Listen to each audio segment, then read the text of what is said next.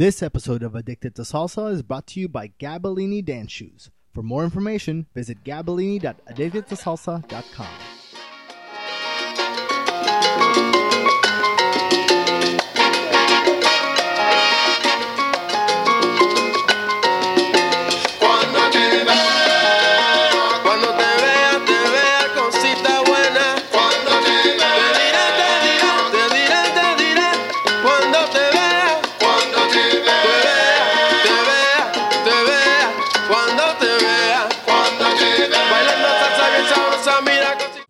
Hi, welcome to the AddictedToSalsa.com podcast. I'm Jocelyn. And my name is Anthony. And today we're going to be teaching you the quarter beat Copa in and out crossover double hand slip move. Bam.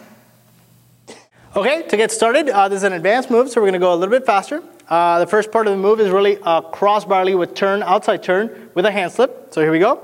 1, 2, 3, 5, 6, 7, and end up here on 1, right? And all I did for the hand slip is really that as the lady's turning, I keep the hands together. I let the left hand go and pick up that same hand as she's coming around to end up in this position, okay? Now from here, we're gonna lead a Copa. So back on 1, 2, 3, we give her a nice pause here. And now we do that so that she knows that we're probably gonna change direction. So we rotate to the left for the lady here on 5. And now we're gonna do another pause here and then help her rotate out of that turn, maintaining 2-finger contact on the hand, and let her, kind of rotate out and then stop her here. Okay, so let's go from the beginning on that part. So here we go. We do 1, 2, 3, 5, 6, 7, 1, 2, 3, 5, 6, 7, and 1. Okay, so as she finishes here on 1, I'm going to take this hand that's on my shoulder, and I'm just going to let it drop to this bottom one.